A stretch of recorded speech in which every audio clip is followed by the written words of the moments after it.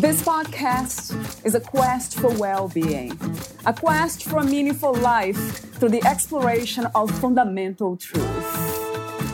Enlightening ideas, insights on physical, mental, and spiritual health. The inspiration is love.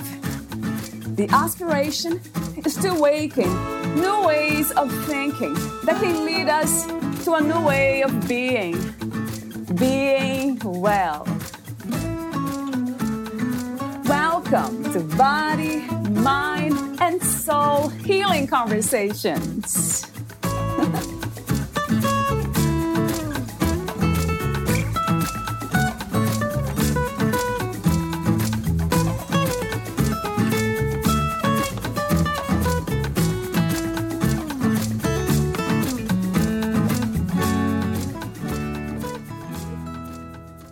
While Becky Eldridge sat and had one of her last conversations with her grandfather, he asked her for one thing. "Bexa, promise me you'll tell people that they're not alone. Promise me you will not stop what you are doing and will keep sharing the good news with others." Eldridge fulfilled her promise. In her second book, The Inner Chapel, Embracing the Promises of God, she shares the gift given to each of us, the inner chapel, and how visiting it allows us to discover the promises of God. The Inner Chapel, Embracing the Promises of God, guides readers in entering their inner chapel, a sacred space within us where God resides through prayer and Ignatian spirituality practices. While offering practices on how to enter the inner chapel, each chapter provides an opportunity to reflect on a certain promise of God. Reflecting on events in her own life, Eldridge writes about the many promises of God present in our everyday lives. These include, we are not alone. God is always with us, even in our times of loneliness and despair. In these times, we must embrace God's gift of the inner chapel and be comforted knowing He is always present. We are loved unconditionally. Eldridge reminds us that we are loved by God and we have to increase our capacity to receive God's love for us. By opening to God's love, we are able to love others in ways we never thought possible, which internally pulls us to share the good news of this promise with others. We have a companion in suffering. Recalling her grandfather's battle with brain cancer, Eldridge discovers our companion in suffering, God. In the same way God companioned Jesus in his suffering, God companions us in ours. We are never alone because Jesus who suffered walks with us. Each of us has a unique call. We are all invited by God to understand and use the unique gifts He gave us. Through discernment, we are guided in saying yes to Jesus and allowing His gifts to guide our true calling. In this episode, Valeria Teles interviews Becky Eldridge. Becky is an Ignatian-trained spiritual director, retreat facilitator, and author. She invites people deeper in their walk with Christ through facilitating retreats and days of reflection, writing, online retreat experiences, and spiritual direction. Passionate about Ignatian spirituality and teaching people how to pray, Becky leans on her 20 years of ministry experience to help people make room for God in the busyness and invite them into deeper relationships with God. Becky lives in Baton Rouge, Louisiana, where she meets with men and women of all ages for monthly spiritual direction and leads people through the spiritual exercises of St. Ignatius.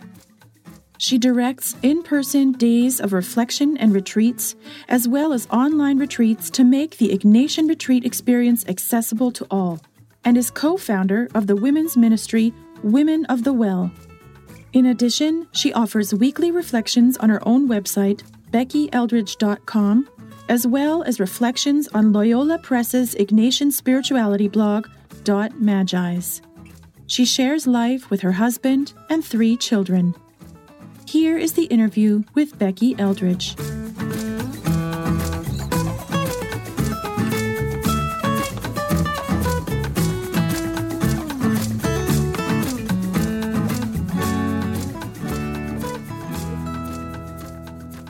In your own words, who is Becky Eldridge?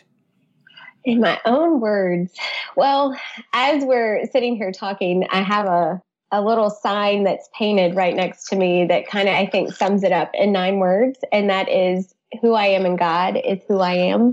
And while I could say a lot of things about what I do and the roles I have in life, I think that's what it ultimately comes down to. It's just the woman I am in God. And we'll be exploring that more later with my questions. I can't wait. I bet we will. Yeah, thank you.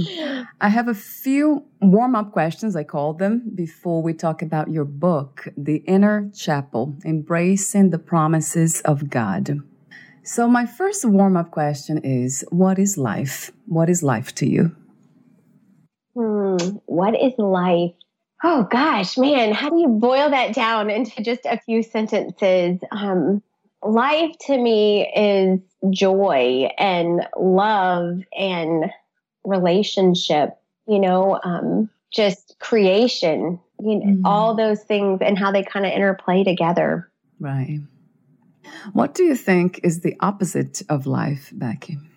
Well, death immediately comes to mind. But I think besides just physically, like our physical death, I think there can also be an emptiness, a hollowness, that can feel like the lack of life. Yeah. Would you say more specifically sadness, depression, or not having a purpose?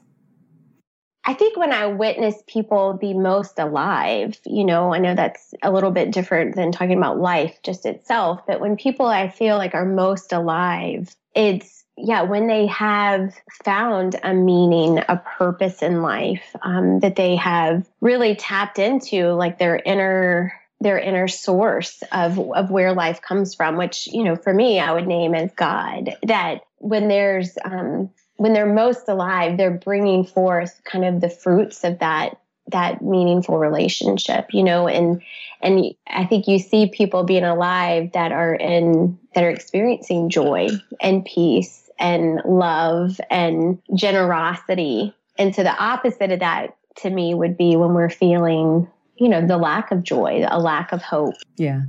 Restlessness. Right. All the opposite things of that. Right. It makes sense. What is the meaning of freedom to you? Well, it's so interesting you asked that question today. I just had this very interesting and meaningful conversation about this very question. I think freedom really, it's an unbinding. It's when we are being most like our truest sense of self, who we're made to be. And so, freedom to me is when we're really shifting and living with the Spirit is what I would say. That when we're kind of moving with the Spirit, that we feel this true sense of being unbound, of being free, of living alive. It kind of goes back to that being alive. Right. I love the way you connect that freedom to being authentic, to be in yourself, your own self, and then you connect being yourself to the relationship we have with the Spirit, with God. Yes. What is the world's greatest need, in your opinion, at this time? Oh, it gives me goosebumps for you to say that, because at this time, literally this moment that we're recording, is there's global suffering right now. Yeah. And the word that immediately comes to mind is hope. I think we are longing for hope right now, hope that's beyond in what I would name in my own, it's not human-made hope, it's hope that's beyond us, the hope that I think we truly find in the source, the one that brings us hope, which is God. This, that hope is infused in us by God alone. And so I find there's such a longing right now to hold on to something, to cling to something, someone that endures through all things, even this time that we are living in right now. Yeah, I like that. Speaking of hope, do you connect hope to faith and trust? Are they all the same? I do, yes. And just, from the faith tradition I practice from and my, beliefs, and that they are one and the same, faith, hope, and love from the Christian tradition, especially, they are all, their source is from God and from a relationship with God, a relationship with the Spirit, that they come, that they are in a love. There's a great saint, St. Thomas Aquinas, that says that they are infused in us by God alone, right? So they are all connected and interplay on each other a lot, I think. Right. That's also fascinating how you brought up the word love, or love, the state of mind, the state of being, love, to faith, hope, and trust. So I guess my next question is about your definition of love, and what are the manifestations of love in a human experience? In the human experience, yeah, love.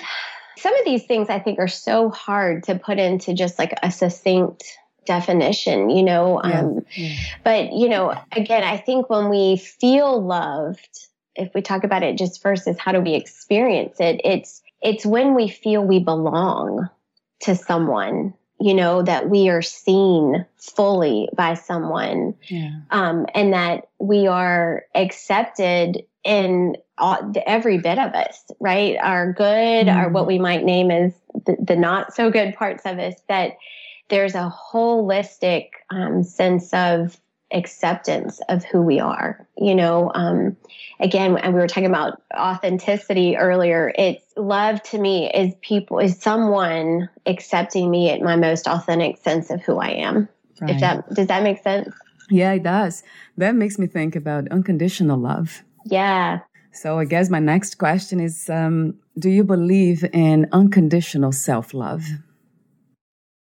In unconditional self-love, yeah. I think that's hard for us to do. I believe it's hard to practice. And I think that is a long work of our life. In my just work as a spiritual director, one of the things that I see all of us, and I have to put myself in this boat, struggle with the most, is just believing that we are worthy of love. It's so tied to, again, just, coming from my perspective and my beliefs of, it's tied to, do we believe that God loves us as we are, and that it impacts our view of our love for ourselves, and then also it impacts our ability to love and to share love with other people. It's all one and the same, and I think it's a hard thing for us as humans to believe, because we have all these things that we say to ourselves, and we've had experiences of in the past that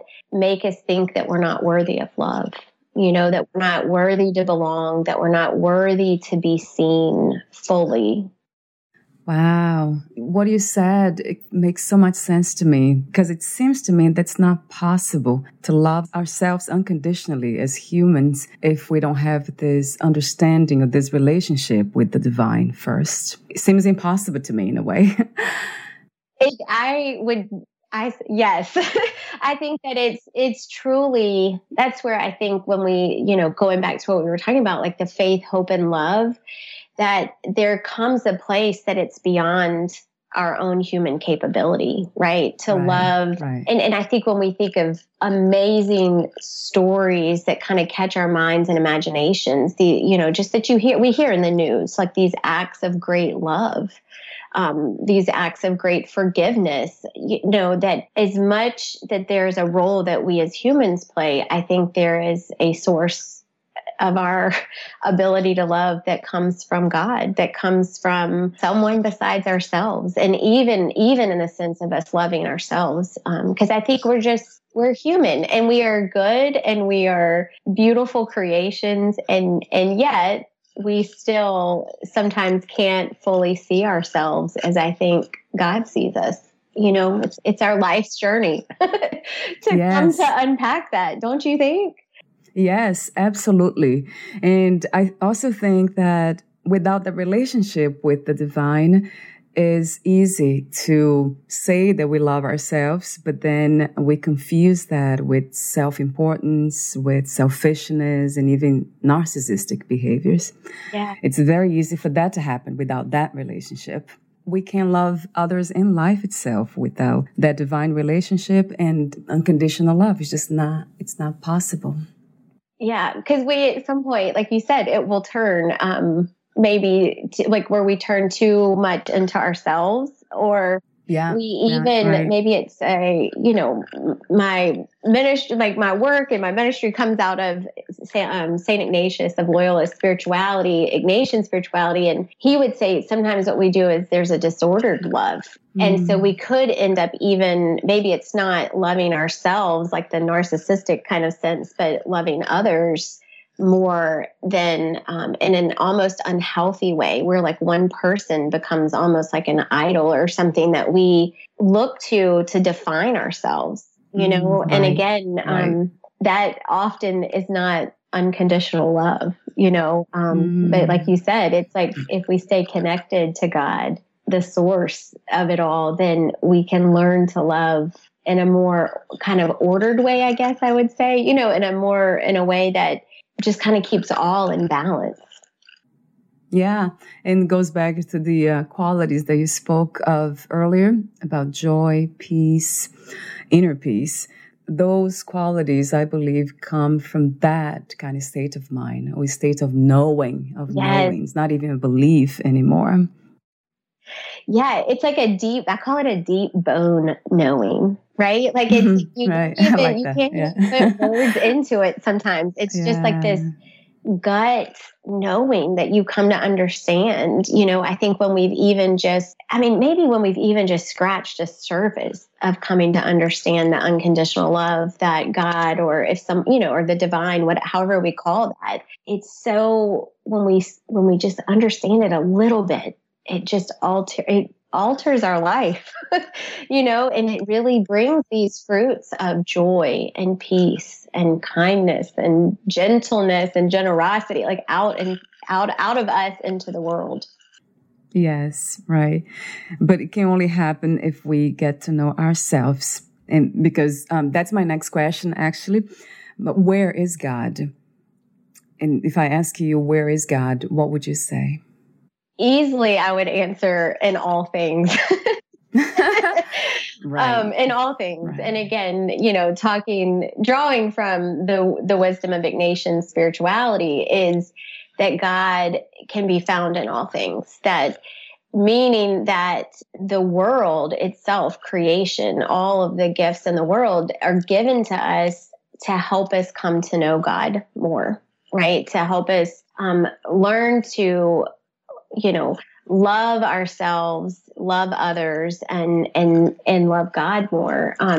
So there's this beautiful opening in what St. Ignatius calls the spiritual exercises, and it's called the principle and foundation. And the principle and foundation that kind of lays out this journey. It's a 500-year-old wisdom path that people still make today, that it starts with this principle and foundation that says, God is in all things, that all of the world is full of gifts that help us come to know God. And so part of our spiritual path, part of our faith journey is to become aware of, what are the gifts? First of all, grow the gratitude for the gifts, the people, the experiences, that are before us. And then, what are they teaching us about the work of God in our life? And that's my last warm-up question. Oh, this is a warm-up? Great, girl. So that makes so much sense to me, what you said earlier about God is in all things. It's not easy. I don't think it's possible even to know all things. But step one is to know, I think the main purpose of being a human body is to know yourself. Because the more we know ourselves in our essence, we'll know that God is in us. And that will guide us in life and bring us to that knowing, to the state of unconditional love. It's a knowing, right? It's a knowing. Once you get to know yourself, get to know that relationship that you have with God, then everything else just flows. It flows. And it's a mutual way, right? Like getting to know ourselves helps us get to know God more. Getting to know God more helps us get to know ourselves more. At least that's from my experience, Right. And the more we're aware of that, and and I think it's important that it's not ever just about us, but as we come to know unconditional love more from God, we can at least do a much better job sharing that with others, right? Because if we've experienced it a little bit, then it's like, oh, I can share this too, right? That I can share this way of loving. And so there's such a mutuality in it, that it's both about receiving what God has given us, what we are giving God. And then in turn, it also enables us to give and share more freely with others. You know what I mean? Yes, absolutely. Yes. And my last question is about that purpose. What is your life purpose? How did you discover it? Not in a general sense, but your unique gifts.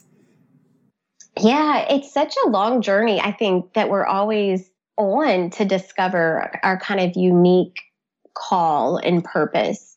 And I mean, right now, what I can name, and this has changed, the name, how I would name it, but today I would name it as my purpose is really about inviting people closer in their walk with God, right? Inviting people deeper and it's all the things that we've been talking about, right? And because growing and deeper in God helps us know who we are more, which means we are uncovering our own unique creation where we can name then our own gifts. And in turn, as we come to name all that and understand, man, we're loved, we are seen, we belong to someone, then the way we go about living our life is different. And then we can bring those gifts out into the world. And that's truly my heart. I mean, that's just what I love to do. That's what I think I was made for. Yeah, and I can tell by the way you express yourself. Yeah, that's beautiful. I really, I have to thank you for that because this is something that it's wonderful to see in the world, the manifestation of love. What do you call God? I also call love with capital L, unconditional love. And it's beautiful. Thank you. And don't you think joy, I mean, and I know joy is a piece of your vocation call, it seems, but joy to me is such a sign of that bearing fruit. I think when we see joy in others and we witness it, it's like, oh, something has happened. It's like you have encountered, like there is something profound at work here. And that's what it's almost like one of those signs we look for, and you're like, okay, wow, I see it. Yes, right. I can't even see you, but I can hear it in your voice. So yeah, it can be felt. That's true, Becky. Yeah. So let's talk about your work. What was the inspiration, intention, and the process of writing your book, The Inner Chapel? Yes. Oh, I still can't believe it's like here and out, because it's always such a journey to write. So my heart is I've done, through the years, I've done retreat work for a long time. And as I mentioned, I'm a spiritual director. So I've spent a lot of time listening to others stories, and, helping them, again, from my, the language I use is helping people learn how to pray, right? And helping people come to know God. And this idea of the inner chapel apparently was around a lot longer than I realized. And I have a dear friend named Stephanie, and she and I do a lot of retreat work together. And she's the one who first asked me, and it was probably maybe 2-3 years ago. And she said, do you hear yourself talk about the inner chapel? And I'm like, I don't know. No, what are you talking about? And so I started listening, kind of to myself. And I even was noticing it in my own writing. Like I do a weekly reflection, and I started realizing I use it a lot. And so that idea was kind of planted in there. And then my grandfather, who I belovedly called Boppy, my Boppy, he was diagnosed with a terminal brain cancer. And that was in 2016. And I grew up next door to my grandparents, so I just have a very near and dear relationship with them. And so my husband and I were two of my grandfather's caregivers. And bottom line is, as we walked with him through his cancer, there came a moment towards the very, very end that my granddad, he called me over to his bedside and he made me make him a promise. And his promise that he asked me to make was, he called me Bexa, like the only person in the world that called me still to this day called me Bexa. But he said, Bexa, promise me you'll tell people they're never alone. Like, promise me you will tell people what we know, and it's everything that you and I've already talked about. It's like he wanted me to let people know how to walk through even hard spots of life with leaning on God. And so he passed away in 2017. And again, I didn't really think much about it. And then finally this kind of rising, welling within me to write this book began. And, it truly, the Spirit brought it forth, and then there's just this long journey of writing. But I feel like this book, it's just a fruit of like the long path of the work and the ministry that I've been called to, of my own experience of visiting the inner chapel, which I just named the inner chapel as the space within us where God resides. And because of it, we're never alone. We always have someone with us, and so it's the book's coming from my own experience of going to the inner chapel every day for over 20 years, and the work of listening and walking with others and teaching other people how to access it and how to come to it, so that they can discover, again, all these things you and I've said, unconditional love, the fruit of joy, the source of hope, all these things. I love that. Yeah, when I read this in your book about the promise to tell everyone that they are not alone, right? Yeah. And that is so true. He continues to pull the best out of me. Yeah, I can hear that too. Yeah, he was yesterday, even as the book was, like the official launch day, and it was. I texted a friend and I said, and family member, and I was like, he's not here, and he's still pulling out the best in me and the best in others. Again, it's like what we're talking about. Like, the joy was there, and it still felt because of the relationship we had and all.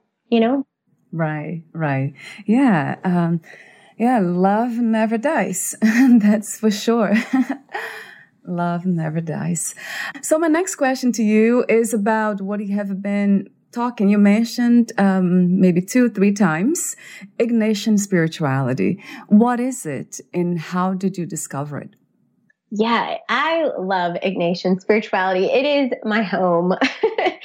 and what it is it's this kind of way to God, a pathway to God, I would say, that is over 500 years old now. And it began with St. Ignatius of Loyola, who was back in the 1500s. And he basically had this huge conversion moment in his life, where he was in Spain, he was a soldier, well-known womanizer, and he had this moment of being in battle.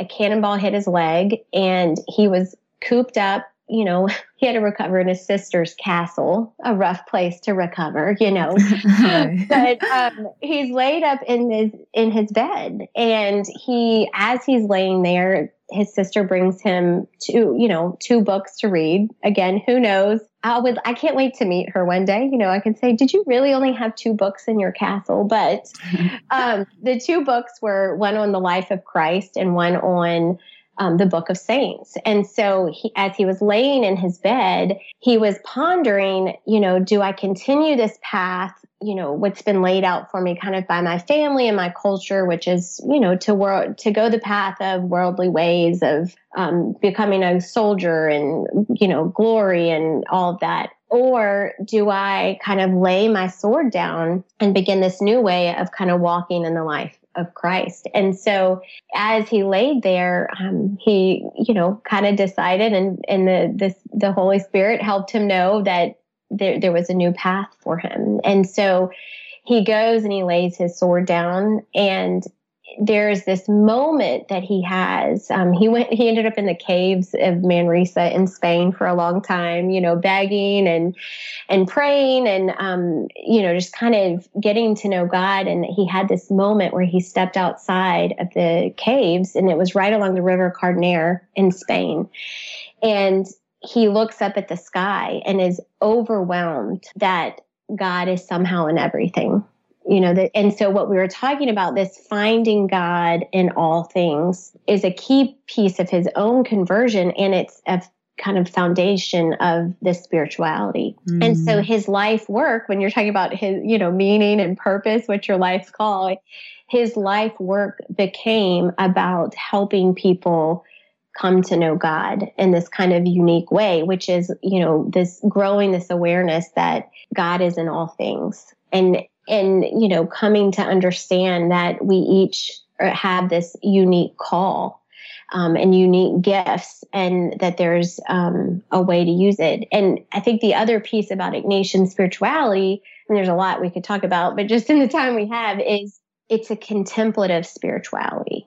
So meaning that it's often stated as a contemplative in action. So it's this path that gives us in our daily life a way to daily pause and go to our inner chapel, pause for prayer and get to know God, and then to continue living our lives, right? Living out in the world. And so it is a spirituality that I have just found such a home in as a busy woman. Like, I'm married, I have 3 kids, I work, and I learned about this spirituality through the Sisters of St. Joseph, that they educated me, kindergarten through 12th grade. I didn't really put a name to it until I was in my graduate program through Loyola University in New Orleans. And it's always been part of me. I was kind of immersed in it, but I didn't have a name for it until I was,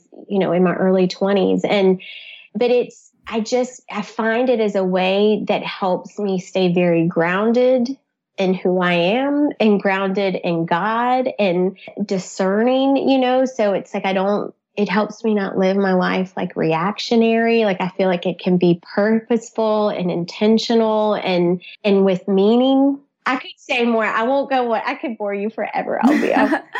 That makes so much sense. What you're saying, you're making our own lives a practice of this relationship with God, because it's in a way it's easy to walk away from that space of love with capital L, unconditional love. And that's one of my questions to you. But before that, you call yourself a spiritual director. So what is that exactly? Yeah. So spiritual director is really my job. My role it's hard to even say it's a job because I love it so much, but it's really being a holy listener. It's listening to, before I was on with you, that's what I was doing this morning. And it's simply listening to other people, right? Listening to their stories, listening to their own experience of God and the Spirit, and really just helping them discern, what are the movements of God in their life. Helping them learn how to pray, helping them discern invitations that they may feel welling within them. And so really it's a role of listening, and asking questions to the person so that they can, like you and I keep saying, discover who they are and just, get to know God more. And then I also I'm a retreat facilitator. So that's kind of taking the spiritual director role, but in a broader sense, because it's not just one-on-one, it's with a whole group of people, and kind of just, again, facilitating some contemplative space for them to pause, to be with themselves, to be with God, to be with maybe, also each other that are in the room. And I think I just love it. I just feel so grateful that I was called to this, because it brings so much joy. into my life. Yeah. I keep saying I can hear it. I can feel it and I can hear it. That's so wonderful. And a question that came to mind is, you live your life practicing this relationship with the divine. And I'm just wondering if there's still space for doubt. And what do you do? How do we know when we have those thoughts that they are not in alignment with the divine? That discernment that you spoke of, how do we know for sure? Yeah. Well, first of all, I think there's got to be room for doubt. Right. Right. I mean, it's like you said, the wrestling with the questions are to me, just part of the journey of life, and definitely the part of the journey of faith. And so I think the questions, like you said, they can end up becoming profound moments of healing and of insight for us if we allow ourselves to kind of enter in them. I often think of questions or those moments of doubt. It's like driving on the road and there's like a construction, and you at some point, even if you're going around a detour, you've got to deal with it. Like, you can't, right. You don't get to just skip over it. Wouldn't it be nice? We could just fly over it or something, but I think the same is true about doubt, right? Like we may take a detour around it for a little bit, but at some point we're going to have to wrestle with it. And then the discernment thing, and St. Ignatius has such amazing wisdom about discernment that I think can be applied. Obviously he's writing and talking about it from a Christian context, but his discernment of spirits, I think is something we can all pay attention to.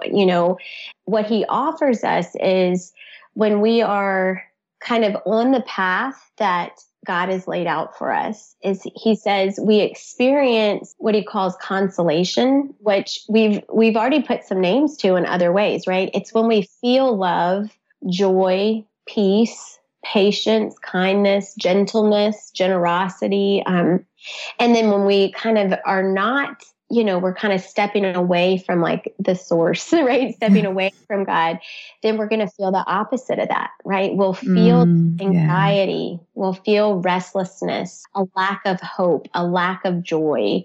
We might feel sadness, but sometimes sadness is part of the journey of life, and it can be in sync with God. So much of St. Ignatius's, again, his 500-year-old wisdom that he offers us is how to pay attention to that discernment, right? So that we ultimately can do more of what brings consolation into our life, right? Brings more joy, brings more hope, brings more love, and do less of everything else. Right. So, and that's a bit about, even your question earlier about how did I come to discover my call?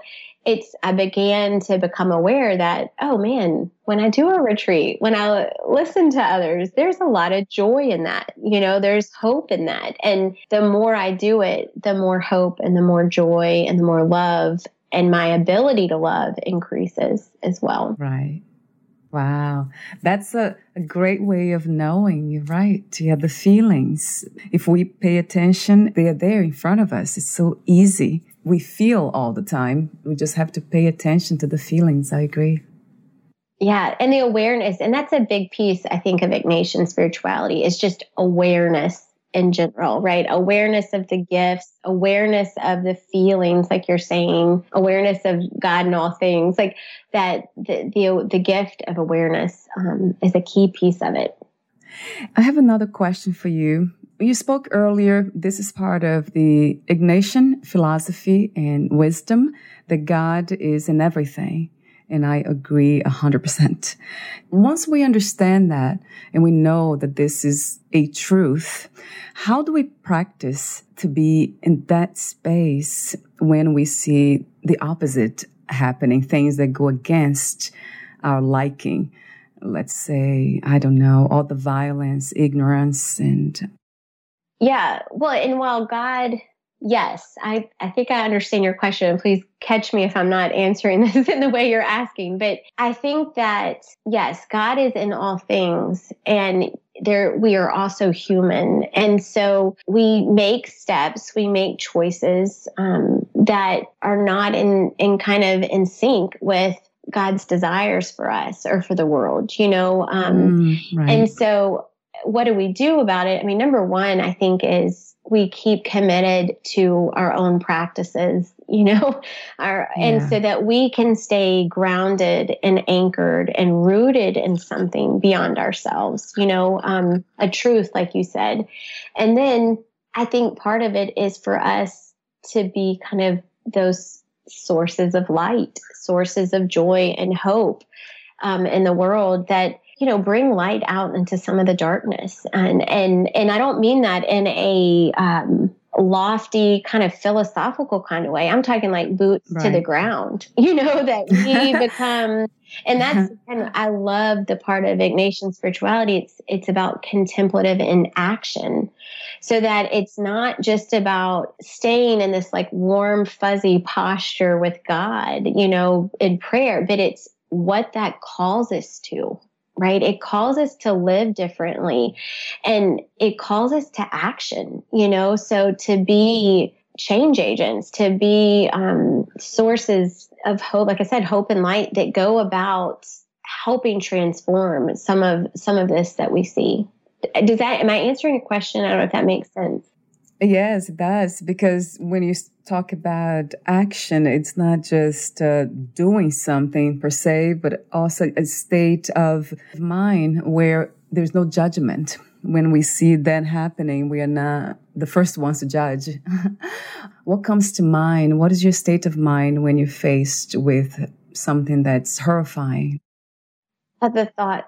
I mean, the one word that comes to mind, Valeria, is sorrow. Right? Like, I think, let's just talk about it from love, like, right, as you're naming, like, capital L love, as I'm calling God, that I think that part of love is having compassion. And I think having that so steeply in us, like infused in us, love and conditional love from God in us, it really makes our heart it can bear, it doesn't always, but it can make us very compassionate for others suffering and the suffering of the world.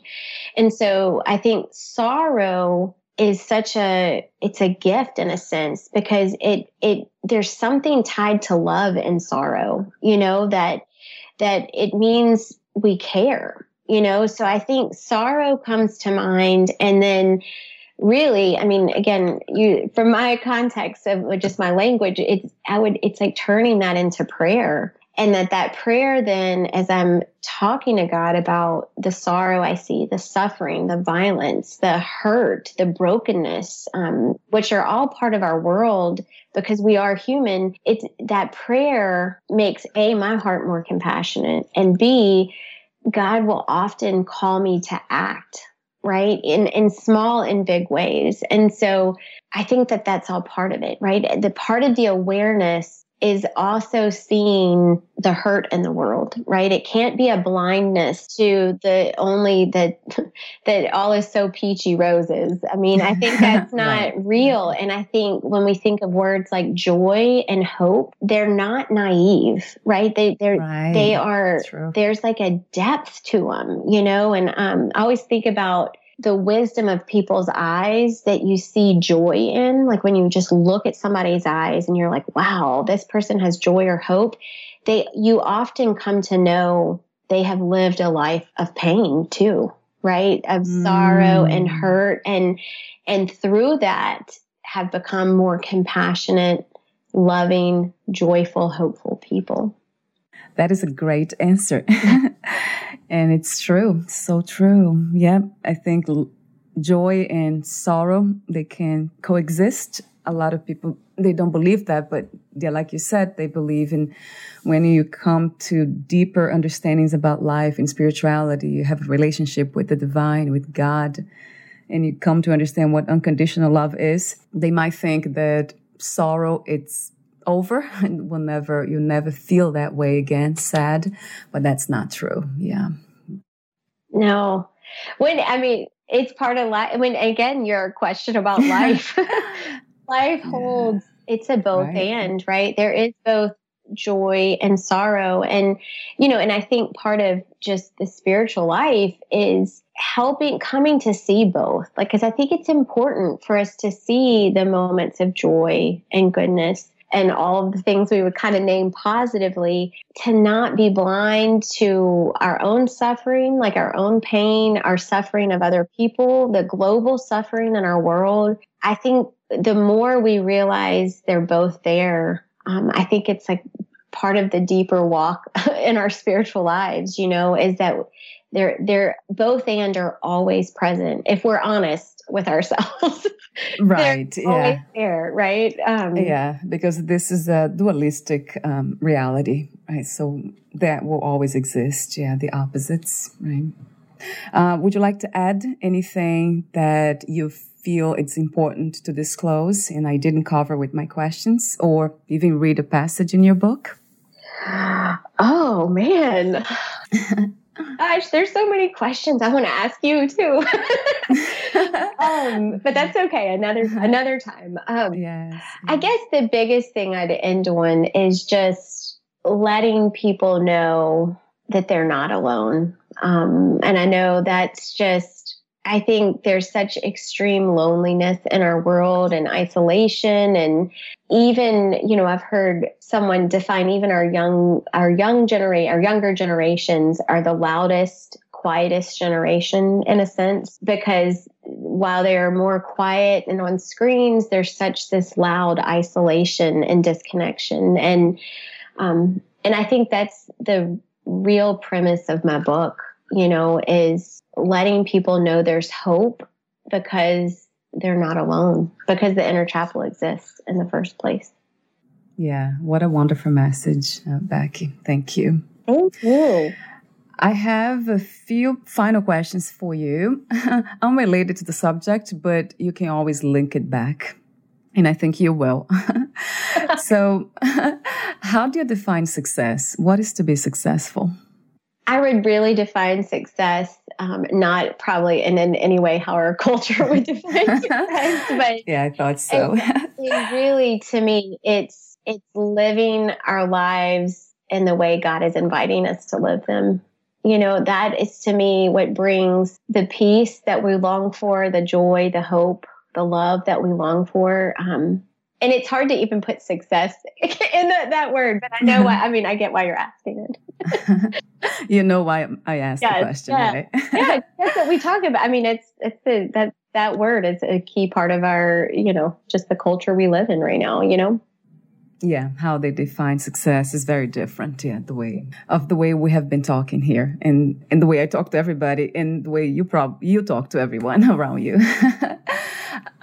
What was the hardest lesson to learn about yourself?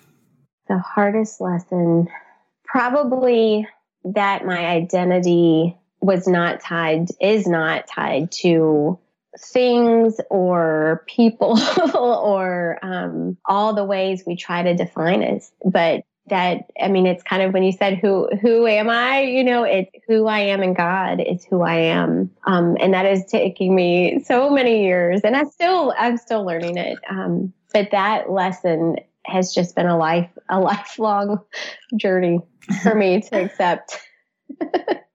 Yeah, I think for all of us, yes. You're right. Yeah, because sometimes we feel, oh my God, I'm being too much of Valeria. That's not good. Yeah. And that might be part of it too, because God is in us. So everything is God, as you said, and I believe that. Yeah. If you knew you would die soon, meaning losing the body, would you make any change in your life or do anything differently? Wow, I love this question. Let's see. I mean, I would have to just go with like kind of your most generic answer, which is not really generic, very meaningful, but it would be I just keep thinking of what my grandfather did.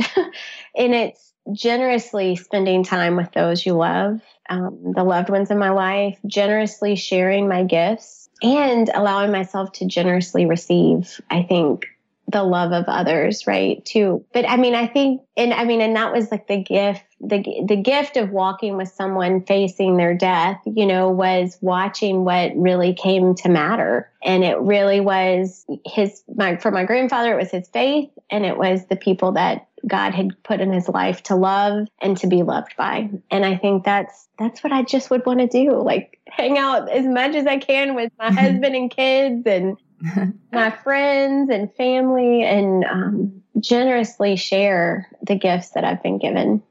Yeah. That's one of the answers I get really often. Do you believe in life after death? And if you do, what kind of life? Yes, 1,000%. I do believe in it. And I believe in eternal life, life with God. It's hard to even imagine what that would be like. But I just imagine there is, I mean, again, I know I keep talking about my granddad, but I just think about the moment I was standing by his bed and I watched his kind of spirit leave his body, and there was this restoration physically that happened in an instant, like of his physical body even, and like he had been kind of in pain and his face just kind of went into this peaceful place. So I just imagine it's an eternal life of peace and of love and of hope and joy, unlike we can even fathom right now. What are 3 things about life you know for sure as of today? 3 things. Only 3 things. Okay, 3 things. 3 things. I know you know more than 3, but number 1, and I know I don't mean to be a broken record, but number 1, I know I am not alone and we are not alone. Number 2, I would say we are unconditionally loved by God. And number 3 is we belong to someone so no matter what happens in life, good or bad, up or down, we're not alone, and we are with the one we belong to and who unconditionally loves us. How wonderful. Thank you so much, Becky, for your presence, your wisdom, your mission. It has been a joyful, a lot of fun, spiritual fun, I call it. It has been peaceful to very peaceful. Thank you. And thank you for what you do. I know the light is not shining on you, but it is because of the joy that you exude and bring out others. Oh my God. Yeah. And I'm very aware of that. It was so nice to meet you here. So the same here. Where can we find more information about you, your books, products, services, and future projects? Yeah, so my website is BeckyEldredge.com, all E's in Eldredge, so BeckyEldredge.com.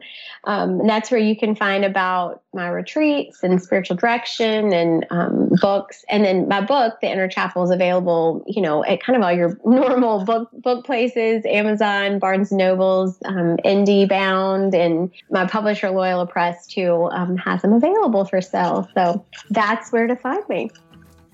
Thank you so much again, Becky, and we'll talk soon. Thank you, Valeria. Thank you. Bye for now.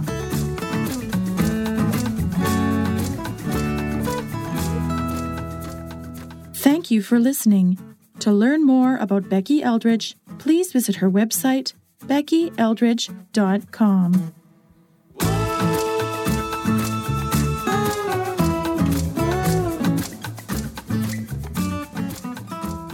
To learn more about this podcast, please visit fitforjoy.org/podcast. I want to thank the Patreon members, Lawrence McGrath, Mark Basden, Terry Clayton, and Aidan Vickrock. Thank you again for listening, and bye for now.